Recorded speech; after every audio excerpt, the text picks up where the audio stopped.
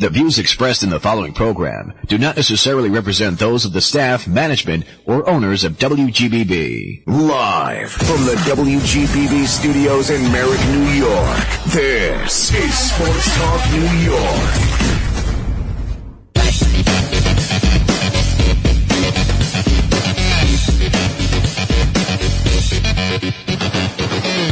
What's good, everybody, and welcome to Sports Talk New York here on Long Island's WGBB. I'm Andy Sukov. I'll be your host tonight on this Sunday evening, June 26th, 2022, here in Merrick, New York. Great spot to be, and definitely a great day to be outside. A little hot, but, for late June, to be only 90 and not 97 is incredible, so take that and run with it. Before we begin, I just want to remind everybody that you can follow the show on Facebook, Twitter, and Instagram at WGBB Sports Talk. You can also visit our website at WGBBSportsTalk.com, where you can listen to all past shows and check out any upcoming show information. And if you don't already, we invite you to subscribe to the podcast WGBB Sports Talk New York on iTunes, Spotify, or pretty much anywhere that you get your podcast. So, as I said, late June. There's really only one thing going on here in New York right now, and that's the Yankees. But before we get to that, it's an open show. I want to hear from you guys. So hit us up at 516-623-1240, and we'll talk. I definitely want to hear from you. Well, I'll start with the topic. We'll start with the Yankees, because that's the biggest thing going on in New York right now. Showed some fight in themselves today after being no-hit for 16 straight innings, including a combined no-hitter yesterday at the hands of the Houston Astros, using 3 pitchers to completely shut down the Yankees offense.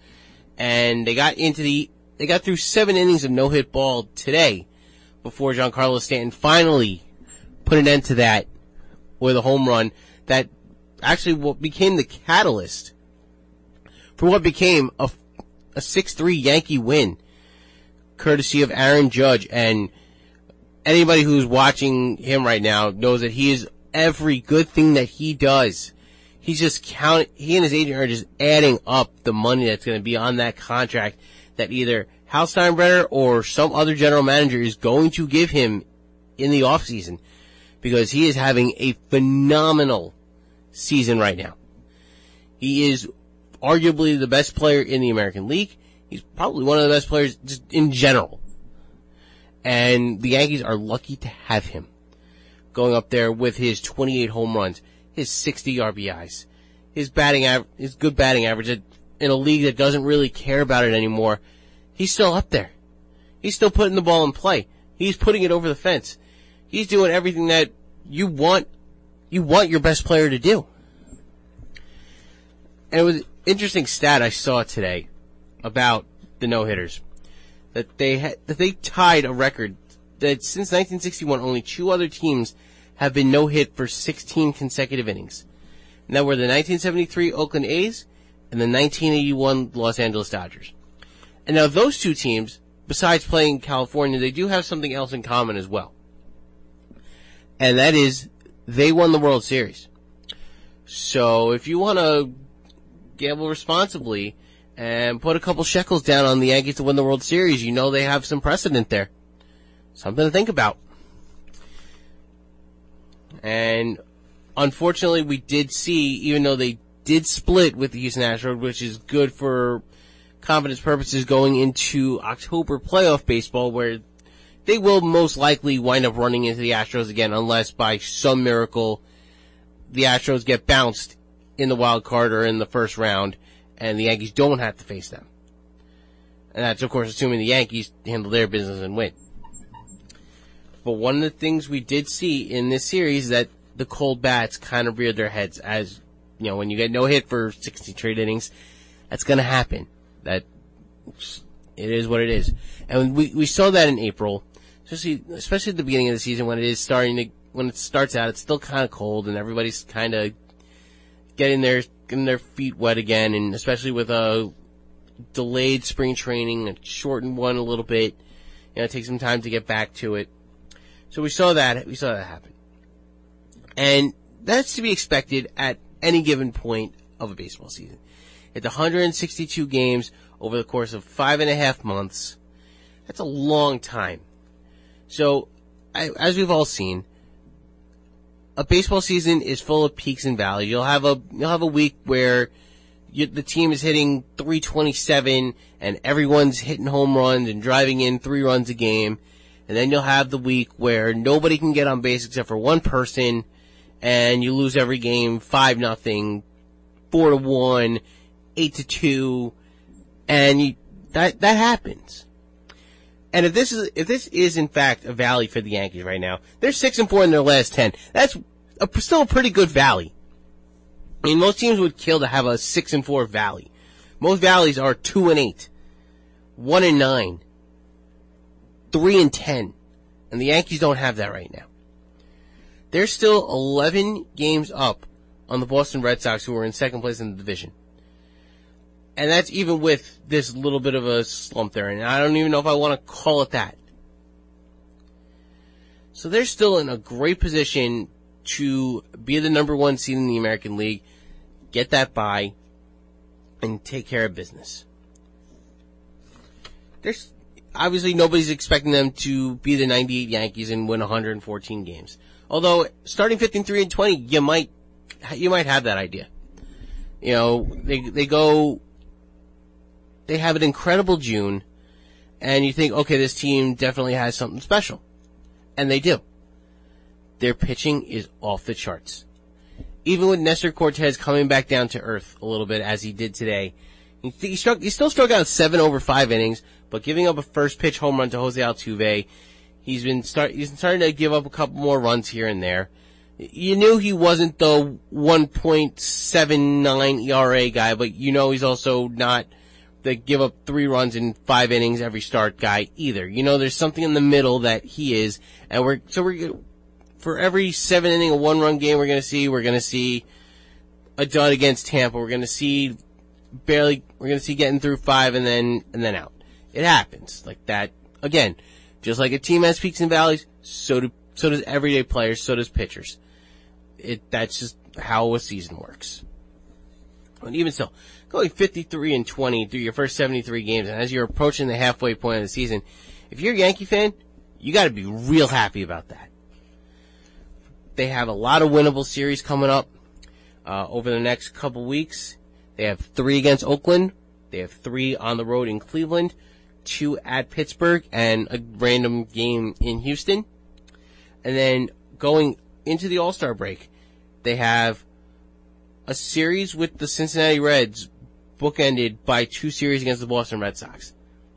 So by the time they hit the All-Star break in a few weeks, this Yankee team could conceivably be 15, 16 games up in the division, which would be an almost insurmountable lead. I don't want to say definitely insurmountable because we've seen it happen before where teams blow big leads. 16 games is a very hard thing to break, but nothing's impossible. I'm starting to see at least where we're getting towards July and the trade deadline is not too close, but also not too far away either. So now I'm looking at this team and I look at it and say, where can they improve on? Because even with a team that's 33 games over 500, their pitching has been phenomenal. Over the last 2 weeks, the hitters are really stepped up, even with getting no hit yesterday. There's still areas where this team can improve on. And I look at the bench. They need a left-handed bat because Joey Gallo is just a left-handed person. He's not a bat. He hits 173, which is pathetic. I'm sorry. You're a major league ball player. You should not be almost 30 points below the Mendoza line. You shouldn't be anywhere near the Mendoza line if you're a professional athlete. Like, you're telling me that you can't get a hit 20% of the time? That's unacceptable to me. She struck out 81 times in 179 at-bats and 207 plate appearances. That's not good enough. They need to bring in an actual left-handed hitter who actually puts the ball in play, which is something that Gallo does not do. And we've seen it in this recent series against Houston. He didn't play a lot, and when he did play, he didn't do anything. He's a good defensive player. Nobody's going to take that away from him, and that is a very important part of the game. But he was brought in to provide that left-handed power as the other side of Judge and Stanton and LeMahieu, where you have a very right-handed heavy lineup. And they brought in Gallo and Rizzo to be the left-handed complements to that. And Rizzo has held up his end. And I'm glad that they re-signed him in the offseason. Joey Gallo has not. And I can't wait for him to go away. Whenever that may be, whether it's at the end of the season or sometime before, if they find a team that's crazy enough to take on the remaining part of his contract, or even if the Yankees have to eat it and pay the extra $5 million just to make that problem go away, and even if they get nothing in return on it. He's clearly proven that he's not fit to be a Yankee.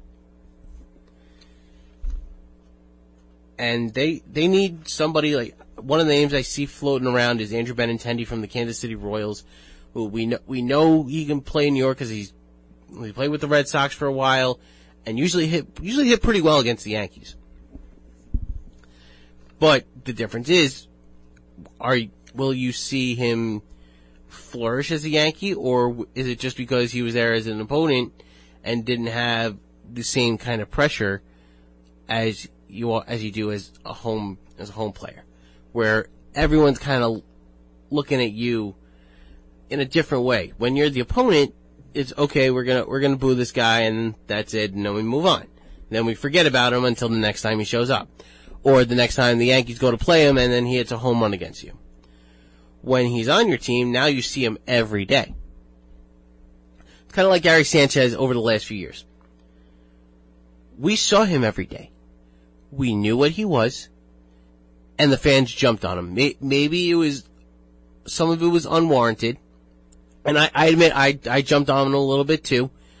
I would always say he's the best option they have, but that's not really saying a lot because he's not a good catcher. And then when the hitting doesn't go with it, it's basically a black hole position.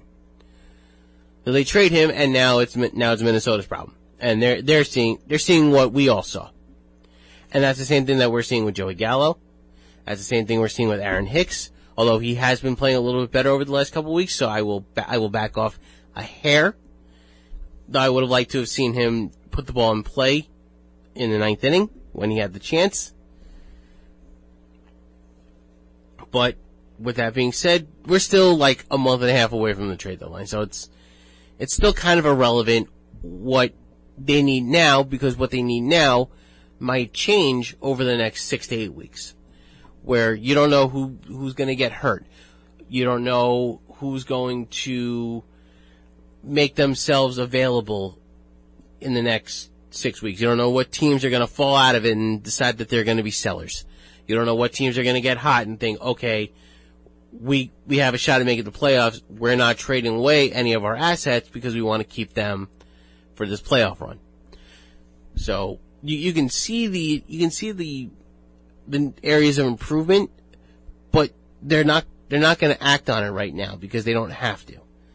They can take note of it and see who's going to potentially be available to them, but they're not going to make that move right now.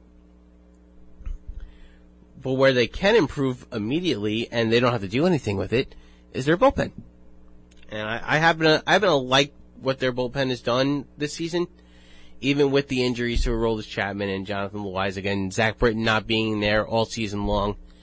I was listening earlier and they were saying that he's starting to throw and looking good. So could he maybe show up in September? It seems a little ambitious, but I'm not going to be opposed to it. Aroldis Chapman is finishing up his rehab at AA Somerset, and from what I'm seeing, he says he's feeling good, the pitches look good, and that's exactly what you want to hear. If you're bringing back the closer. Though I will be upfront. When he comes back, I don't think he should be the closer. I think he should be the setup man for Clay Holmes. Or even put him in the 7th inning. Because Clay Holmes, to me, has earned the right to be the closer until further notice. He's pitched incredibly well this season, especially in Chapman's absence. He's got movement on his pitches that, as I said last month, I didn't realize that pitches could do. And until he falters or proves that or shows that he shouldn't be the closer, he should be. And I'm curious to see what the front office decides to do with him. Whether they say that he's going to be the closer and force Aaron Boone to do that, or if they let Boone make that decision for himself. And I'm kind of curious to see what decision Boone would make there. I think he would leave Holmes as the closer. Because he's now seen what Holmes is capable of. And why mess with a good thing? That's just one person's opinion. I'd love to hear your opinion about it. Hit me up, 516-623-1240. I want to hear, do you think it should be Holmes as the closer, or do you think it should be Chapman when he comes back? Or, even more, you have Jonathan Loaisiga, who you can conceivably throw his name in the mix. He's starting to get some mound work in through 20 pitches the other day. Says he's feeling good. I like the sound of that. He's been one of their best relievers over the last couple of years. I want to see him back in the bullpen sooner rather than later. And that's not a knock on Ron Marinaccio, because nobody knew who he was coming into the season, but he's pitched okay for them this year. Miguel Castro's been good for him. Wandy Peralta's been solid. And that's a good, solid bullpen. And when you're adding those two and maybe a third in Britain leading into the playoff run, that's huge for a team that has expectations. That if your starter doesn't pitch well, you have enough arms that can get you through a game. But you may not even have to worry about it if their starting pitching is going to continue to be as consistent as they have been over the last 3 or 4 weeks. Obviously, every pitcher's going to have a bad start or two. Like, you look at Jameson Taillon the other night against Houston, did not pitch well. They still managed to come back and win, which is nice. Severino is usually due for a dud here and there. Garrett Cole is due for a dud once in a while. Montgomery, he's been pitching very well and gets no run support. So on the days that he will give up 5 or 6 runs, it does happen. But if they can continue to pitch generally well and they get 3.5 good starts a week from their starters, there's not much more you can ask for on that. I'm also looking at third base as somewhere that can be improved on as well. And I always liked Josh Donaldson. I always thought he was a player that would have done very well with the Yankees when he was like 28, 29, when he was winning the MVP in 2015. But now at 36, I think he's starting to show that age. He's hitting 226. He's a far cry from even his last year's self when he hit 27 home runs for the Twins. And even a further cry from his 2019 in Atlanta, where he hit basically 260, hit 37 homers, 94 RBIs, had a good OPS, and then even further from his MVP years with Toronto when he was hitting 40 home runs a year. But while I'm not expecting him to be 2015 Josh Donaldson in 2022, I'm also not expecting a guy to go from hitting almost 30 home runs last year to only 6 this year. And not really hitting the ball well at all with his 225 batting average. That's not something you want to see from your everyday third baseman. And even though he doesn't hit for a lick of power, I would honestly give Isaiah Kiner-Falefa the third base job. Like, here you go. Don't let us down. And run an infield, Kiner-Falefa at third, LeMahieu at short, or actually flip that, put LeMahieu at third, Kiner-Falefa at short, Torres at second, Rizzo at first. And that way keep Donaldson on the bench, pinch hit him here and there, and don't mess with a good thing. Because Donaldson is not an everyday player anymore. And and I didn't understand the trade at the time. Like, I know people wanted a pound of flesh for Gary Sanchez, but getting rid of Urshela as well did not really sit right with me. As I think Urshela would have been a nice piece for the Yankees to have this year. His numbers are down in Minnesota. He's got basically the same home run and RBIs as Donaldson does, but is hitting 30 points better on his average. And I know that batting average is not the be-all, end-all of stats, as there's a lot more that goes into it, and, the analytics talk about batting average on balls in play, and OPS, and slugging percentage, and all that, and I get that.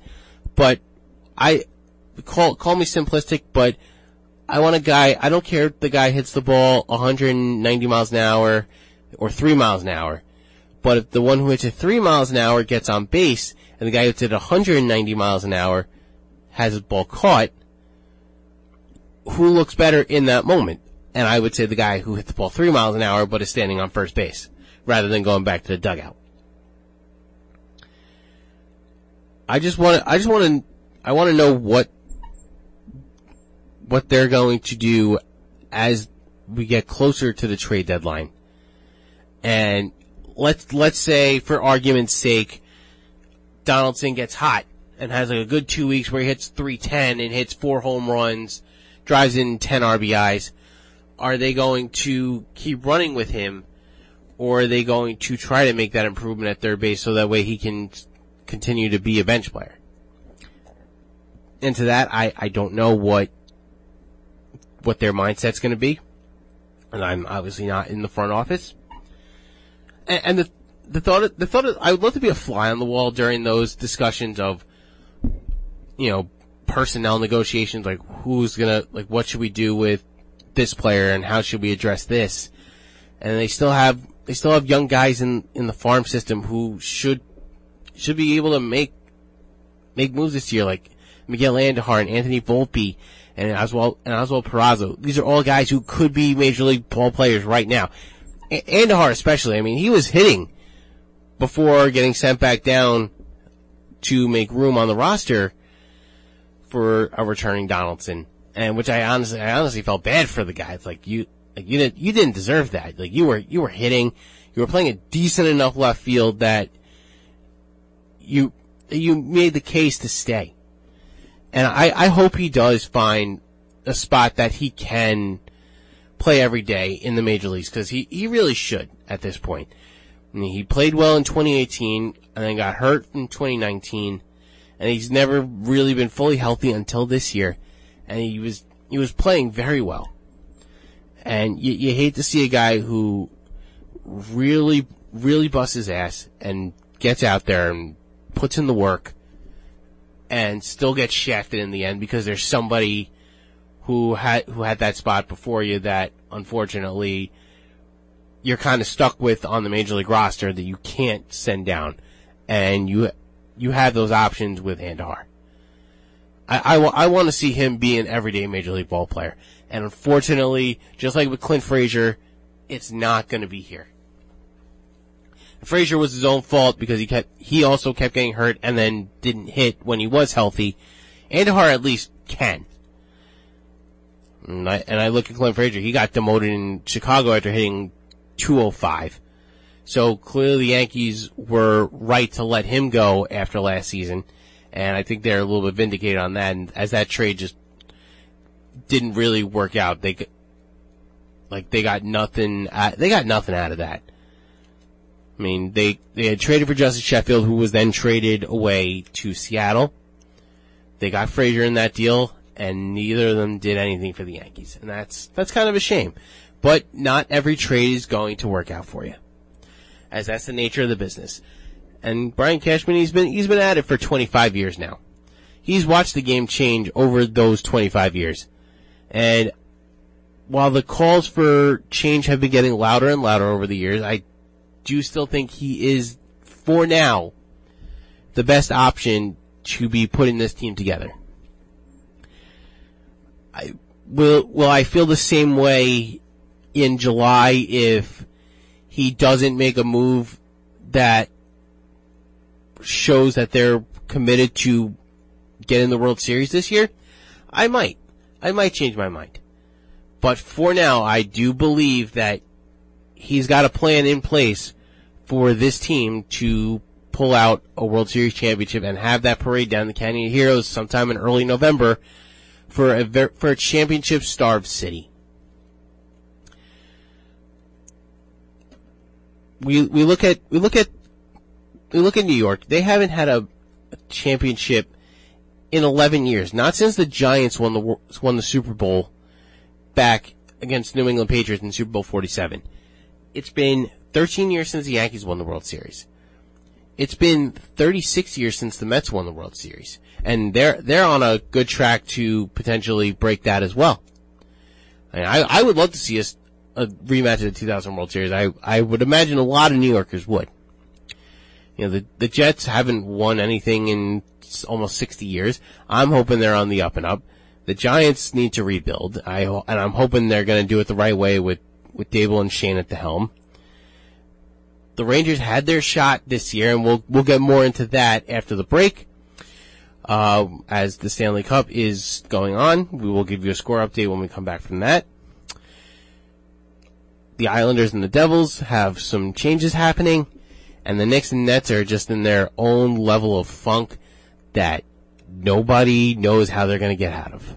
The whole Kyrie Irving situation where he may be looking for a trade. The Knicks, I don't know what they did on Thursday night in the NBA draft, but if they don't get a top free agent, things are going to get real ugly real fast over at Madison Square Garden for the blue and orange. Not that they haven't been ugly for the last, 20 years. So that may just not actually change. So maybe I shouldn't say it's going to get ugly real fast. It's been ugly, but it just might get unbearable. And there's going to be some very loud people at Madison Square Garden that James Dolan is going to have to ban because he's got paper thin skin and doesn't know how to take any kind of criticism or, any help. And I'm sure if Dolan was listening or if any of his guys were listening, I might be getting banned from Madison Square Garden after tonight. I really hope not, but I stand by what I said. We're going to take a quick break. When we come back, the Stanley Cup's going on right now. Will the Lightning be playing Game 7 on Tuesday? We'll be right back.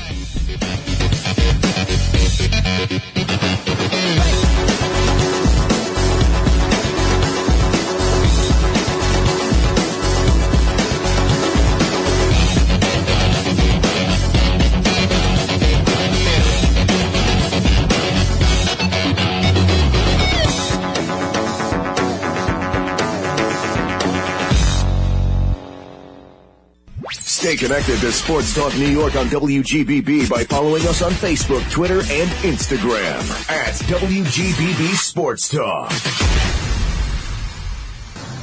You're listening to Sports Talk New York on Long Island's WGBB. And now, back to the show. And we're back for the second half of WGBB Sports Talk New York here on WGBB 95.9 FM and 1240 AM. Before I get back to it, got to shout out my man Brian Grace behind the glass. Brian, how we doing? We got thumbs up from Brian. I feel like I can't continue the show until I get that thumbs up. So I always got to make sure I do it. I should probably do it in the first half of the show, but I've been doing it in the second half of the show for like 5 years now. So I think I'm just going to keep doing it that way. Keep it going. Of course, phone lines are open. 516-623-1240 is the number to call. If you want to talk about the Yankees, the Mets, the Stanley Cup, the NBA draft and free agency, the NFL, the NHL, I don't care. You want to talk about the CFL. I'll pretend like I know what I'm talking about. The Saskatchewan Roughriders, they're really good. I know that. After that, it kind of gets a little bit fuzzy for me. But as promised, you have the Stanley Cup Finals, Game 6, going on right now at Amalie Arena in Tampa. And with 12 minutes to go in the first period, the Tampa Bay Lightning are ahead 1-0 on a goal by Steven Stamkos, his 11th of the playoffs, assisted by Andre Palat, his 10th. And I gotta give a lot of credit to the Tampa Bay Lightning. It kills me to say it because I wanted the Rangers so badly to be in this position after they got past the Carolina Hurricanes. I kind of had blinders on for a little bit. And I still kind of knew the Lightning were better than them. And I had, in all honesty, picked the Lightning to win the series. But once the Rangers went up 2-0, I kind of forgot all about that. And it's like, okay, you know what? I am now fully on board.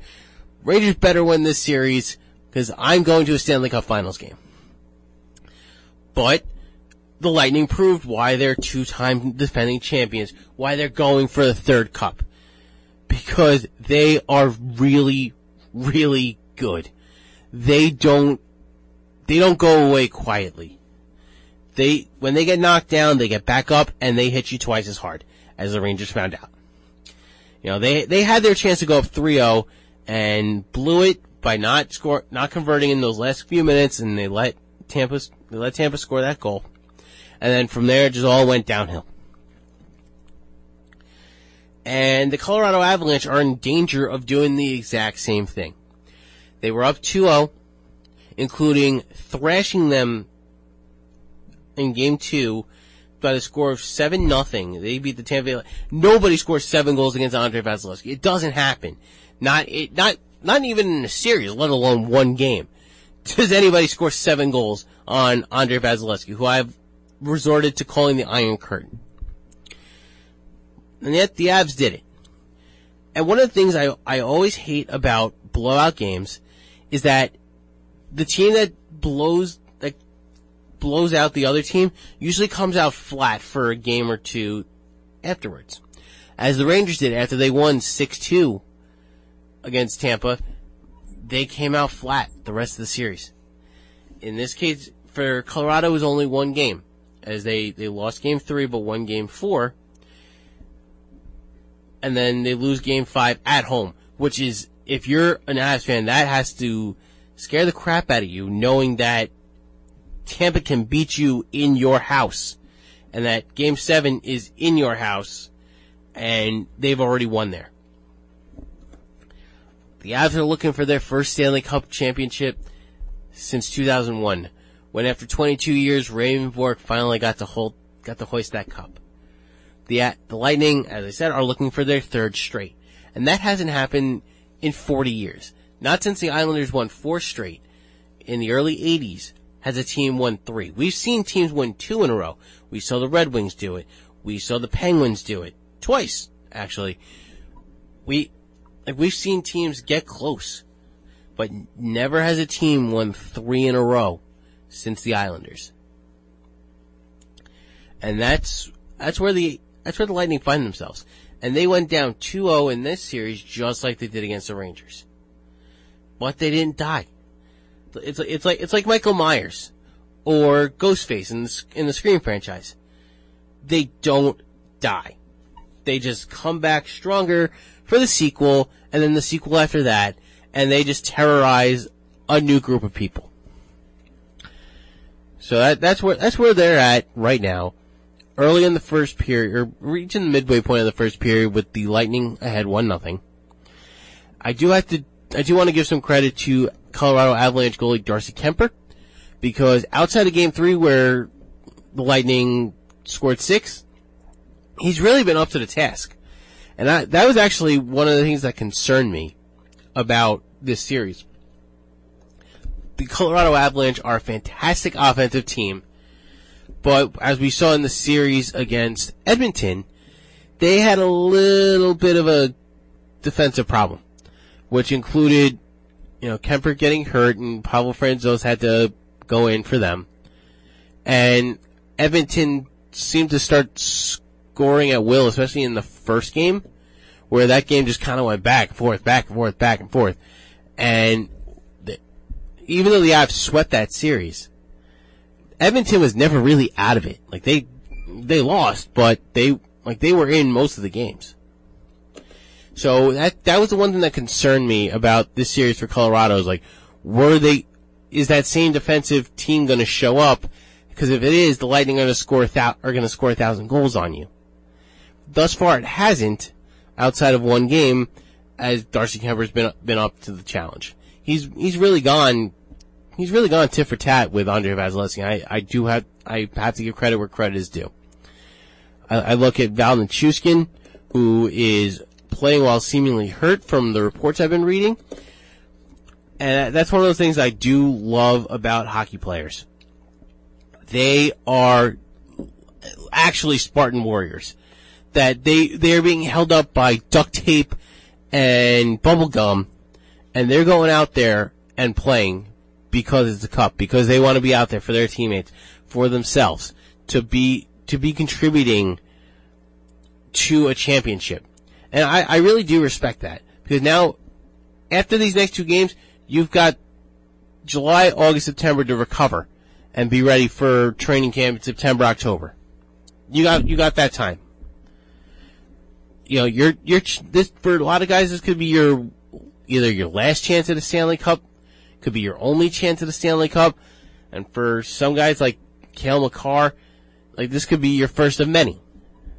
But for those guys who haven't been there, like you're going to do everything you can to be a part of it. And that's what I respect that about Nichushkin. I respect that about Ryan Lindgren for the Rangers, that I don't know how he was walking by the end of that run, because he seemed to get hurt every night and then still would somehow come back out for his next shift 5 minutes later.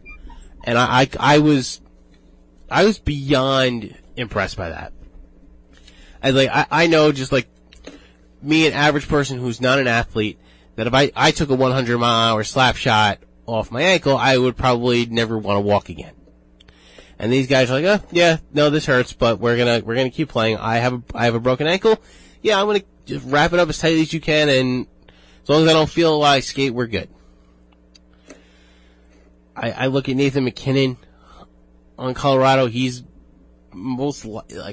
assuming that Colorado wins, like he's probably gonna win the Conn Smythe for playoff MVP, as he has been really, really good this playoffs. Like you could have even made the case for Connor McDavid to win it, even though they didn't make the Stanley Cup Finals, because he was just that dominant in the playoffs.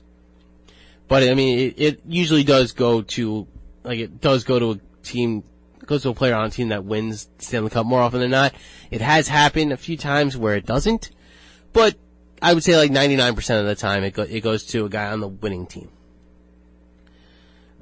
You want to look at Tampa. If they win, you got to be looking at Steven Stamkos, team captain, probably the best player they've had since Le Cavalier and St. Louis. Already a two-time Cup champion, looking for his third. One of the better goal scorers in the league right now. I would say in the prime of his career, but like that's getting closer to the end of the prime, where the descent will start to come, as he's now, I believe, 32. But he's been having a fantastic playoffs, and as I said, scored his 11th goal of the playoffs in tonight's game. Vasilevsky, as we said earlier, just continuing to play well after going down 2-0. And if this one goes 7, good money has to be on Tampa, as Andrei Vasilevsky does not lose Game 7s. Not only does he not lose Game 7s, he doesn't lose clinching games just in general. As they showed the stat after they beat Florida, that in his previous 7 games where the Lightning had the chance to clinch, he had 6 shutouts. And in that clinching game that he had against the Rangers actually managed to score a goal, which is one of the more amazing things I didn't expect to happen in that game. I had already kind of accepted that the Rangers were going to lose Game 6, because the way they lost Game 3, the way they lost Game 5, I kind of knew what was coming. But after they scored that goal to tie the game, yeah, I had that brief moment of hope that, okay, maybe they can figure this out. 21 seconds later, no. You will not be happy. And the Lightning get to celebrate in front of their fans. And should they win today, they win the last game at Amalie Arena for the season, and they get to go to Colorado for one last shot. And that was the theme of my show last month, was one game. I think it was right around the Game 7 of the Pittsburgh series was when I was last on. And the focus was, it was the Carolina series. And the focus was one game. One game for everything. Like one game to prove it. And that's what the Lightning have in front of themselves right now. They have one game tonight to prove it. To have one game. As an aside, I'm going to step away from that for a second and go to another hockey point. I do want to give my congratulations to Igor Shesterkin for winning the Vezina Trophy as the best goalie in the league, which he was far and away this season, and anybody who tells you otherwise is lying. When you have a goalie that is nominated for the Hart Trophy, which is the MVP, how can you not nominate him as best goalie? Because to say that he's not the best goalie to be nominated for MVP, that just seems asinine. Then why wouldn't you have the guy who would win the Vezina be nominated for MVP as well? So in that case, big congratulations to Igor. I don't think that's going to be his last. I think it's going to be the first of multiple.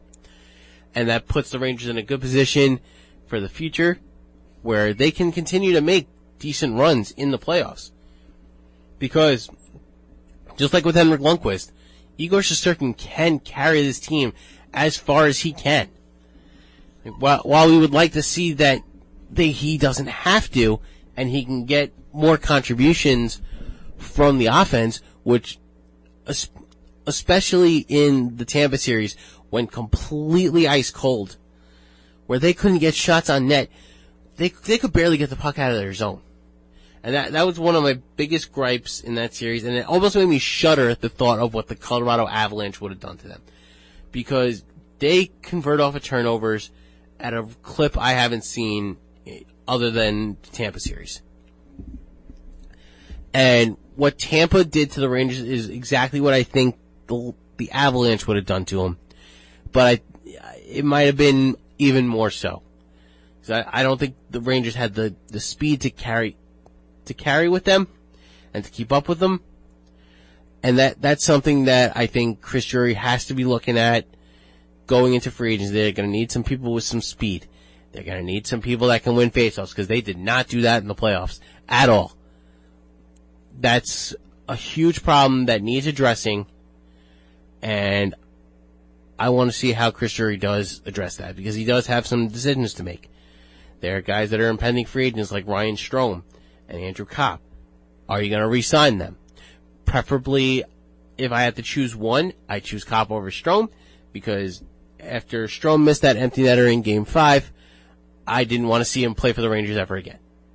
Not in Game 6, not ever again after that. And I think Strome's time in New York is done. I want to see what they wind up doing with Kaapo Kakko. I think they're going to give him the bridge deal. You know, you have 2 years, prove to us that you're ready for this. I mean, he got scratched in Game 6 against Tampa, and that's telling. That you had this guy who's 21 years old in his third season and should be part of your team's future and a cornerstone of what they've been rebuilding for the last 3 or 4 years. And he's getting scratched in Game 6 because he was largely ineffective offensively and making mistakes defensively that can't happen. And that's something he's going to have to work on in the offseason. Because there's 100 guys out there that can and will take your spot if you're not up to the task. And I truly believe that Kakko is. And maybe that's just because I want to believe that he is, But I truly believe after watching him this season that he's got the ability. I don't have any delusions that he's going to be this 45 goal scorer, 50 assist guy. I don't have that thought in my head that he's going to be a 100 point player, because that's just not the type of person he is. Do I expect him to do more than put up 20 points a year? That I do. I would like to see him be in the 50 to 60 range, because as a number 2 pick, I think you should be capable of doing that. You should be able to contribute offensively on a team that has a lot of offensive talent. If you're playing on a line, as we saw in the first and second round, when you're playing with Alexi Lafreniere and Philip Hedl, the kid line, which was really one of the best lines that they had in the playoffs, like you should be able to do something. I don't need him to score 1,000 goals a year. While that would be nice, but you got to do more than what you showed in the playoffs, because really it was Lafreniere and Hedl, and more so Hedl doing the contributing on that kid line. Hedl got real hot in the playoffs, and I think that bodes well for his confidence. Like Lafreniere, I was very pleased with watching him play in the playoffs, and I think he's only going to get better. Kakko is the guy I'm now, I don't want to say concerned about, but I am interested to see what happens next. And maybe losing a hard-fought series is going to be good for him, and getting scratched in that last game, it's going to send a message to him that says, hey, I'm not invulnerable here. Like, there's somebody that can take my spot and will if I don't shape up.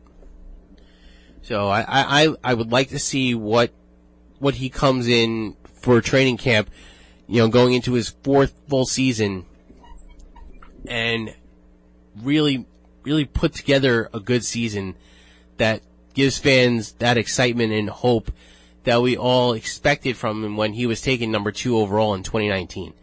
Because when that draft came down, like we were all excited, like that was our guy.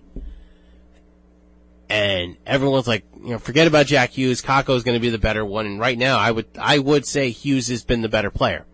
I think the Devils, obviously, get the number 1 pick. You're going to do, for the most part, unless you completely screw it up, like the Oakland Raiders did when they drafted Jamarcus Russell. Like, you're going to do, for the most part, you get a number 1 pick, you're going to do fine. And so far, even though the Devils haven't actually done anything, I like the way Jack Hughes plays. I like the way the whole family plays. Like Quinn Hughes up in Vancouver, I think, is one of the best young defensemen in the league. He's not Adam Fox, he's not Cale Makar, but he is right there. And I think we're seeing a really cool shift in what defensemen are doing. I think it started with Brent Burns a couple years ago with San Jose, where he was putting up like 27, 28 goal seasons. And now you're seeing a lot more offensive-minded defensemen really shining on teams. Guys like Hughes can put up good numbers. Makar won the Norris Trophy. Adam Fox last year wins the Norris, and he put up another solid season this year for the Rangers, and he's only getting better. I think he's going to win multiple Norris trophies, as he should. But you have that really good core of young defensemen, and you look at Mo Seider with Detroit, who just won the Calder Trophy. He's another one of those up and coming young defensemen. And between you and I, they showed a picture of him when he was at the award show. He looked like he was going to prom. It's crazy to me that this guy's like 20, 21 years old, and he looks like he's like 17. I had to remind myself a little bit, like these are still, for the most part, a lot of them are still kids. And it goes to show like what kind of amazing youth movement that professional sports is having, where these guys are taking the league by storm right out of the gate. It's not, we're gonna sit you on the bench for 2 years and let you watch and learn like it's 1984. Like, no, you're jumping in, you're right out of the gate, like sink or swim, and like these guys are swimming. And that is huge for the growth of the league, where you have good young stars that fans can identify with and support for long stretches where they're not going anywhere. Like a guy like you look at Fox on the Rangers. He just signed a long contract extension, which gets him through the rest of his 20s and really into like through his prime. You know, when he comes down to his 30s, he can get another big contract. But that's what you wanna see. You wanna see guys that you say, you know what, that's whose jersey I want. That's the guy who's going to be the face of my franchise for the next 10 years. And teams are building those cornerstones. Like, yeah, you had the Connor McDavid and Leon Draisaitl in Edmonton. Like, those are guys that you can build, and the Edmonton Oilers did build around. The league markets them very well. Especially now that games are on ESPN again. You know, you have the worldwide leader in sports broadcasting your games on a nightly basis. So you have these guys out there front and center. Guys like Nathan McKinnon and Cale Makar on Colorado. Those are guys you're seeing every day getting interviewed, doing the mid-period intermission.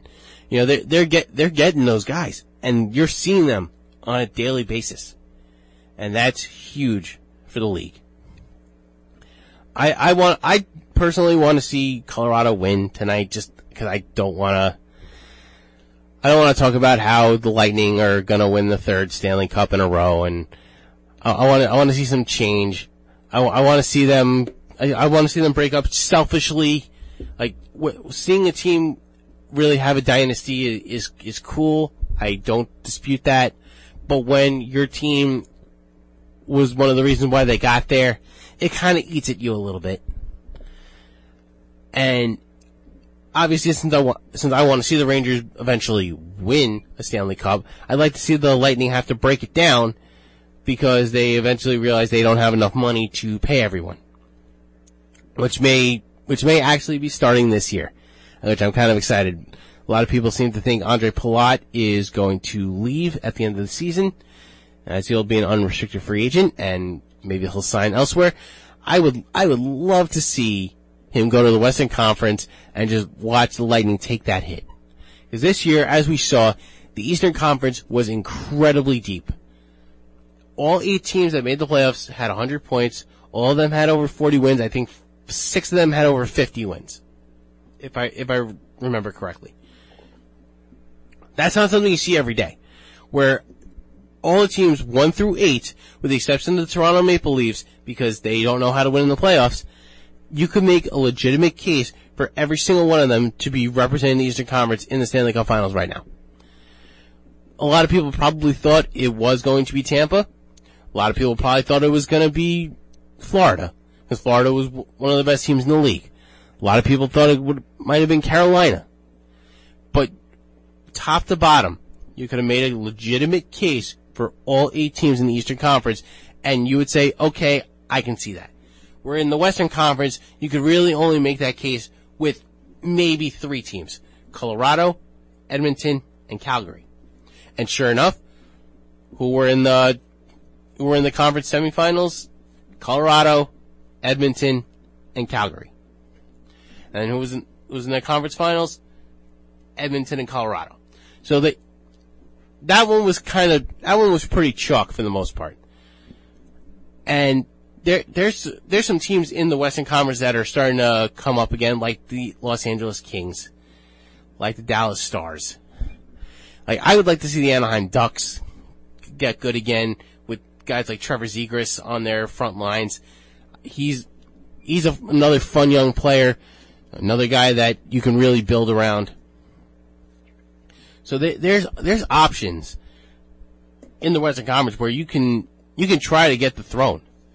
The Eastern Conference, you're gonna have to earn every win. Teams like Ottawa and Buffalo are very quickly getting left behind, and unless they do something drastic, they may never see the light of day again. Like they may sneak into the playoffs here and there, but at least for like the next 5-6 years, the Eastern Conference is kind of locked in where it's at.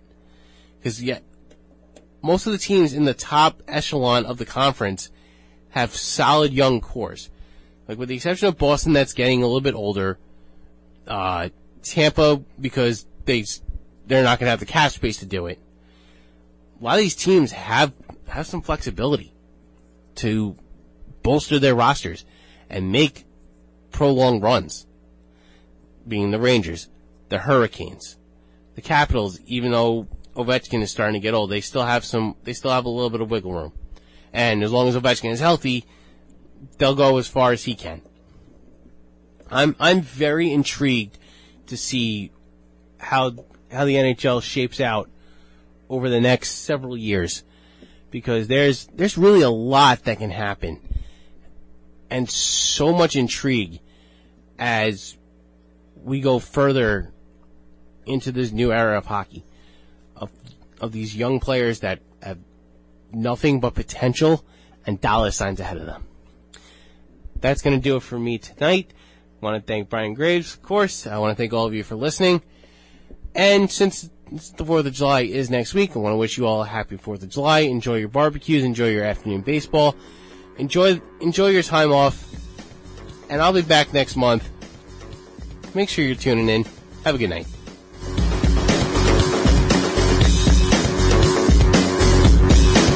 The views expressed in the previous program did not necessarily represent those of the staff, management, or owners of WGBB.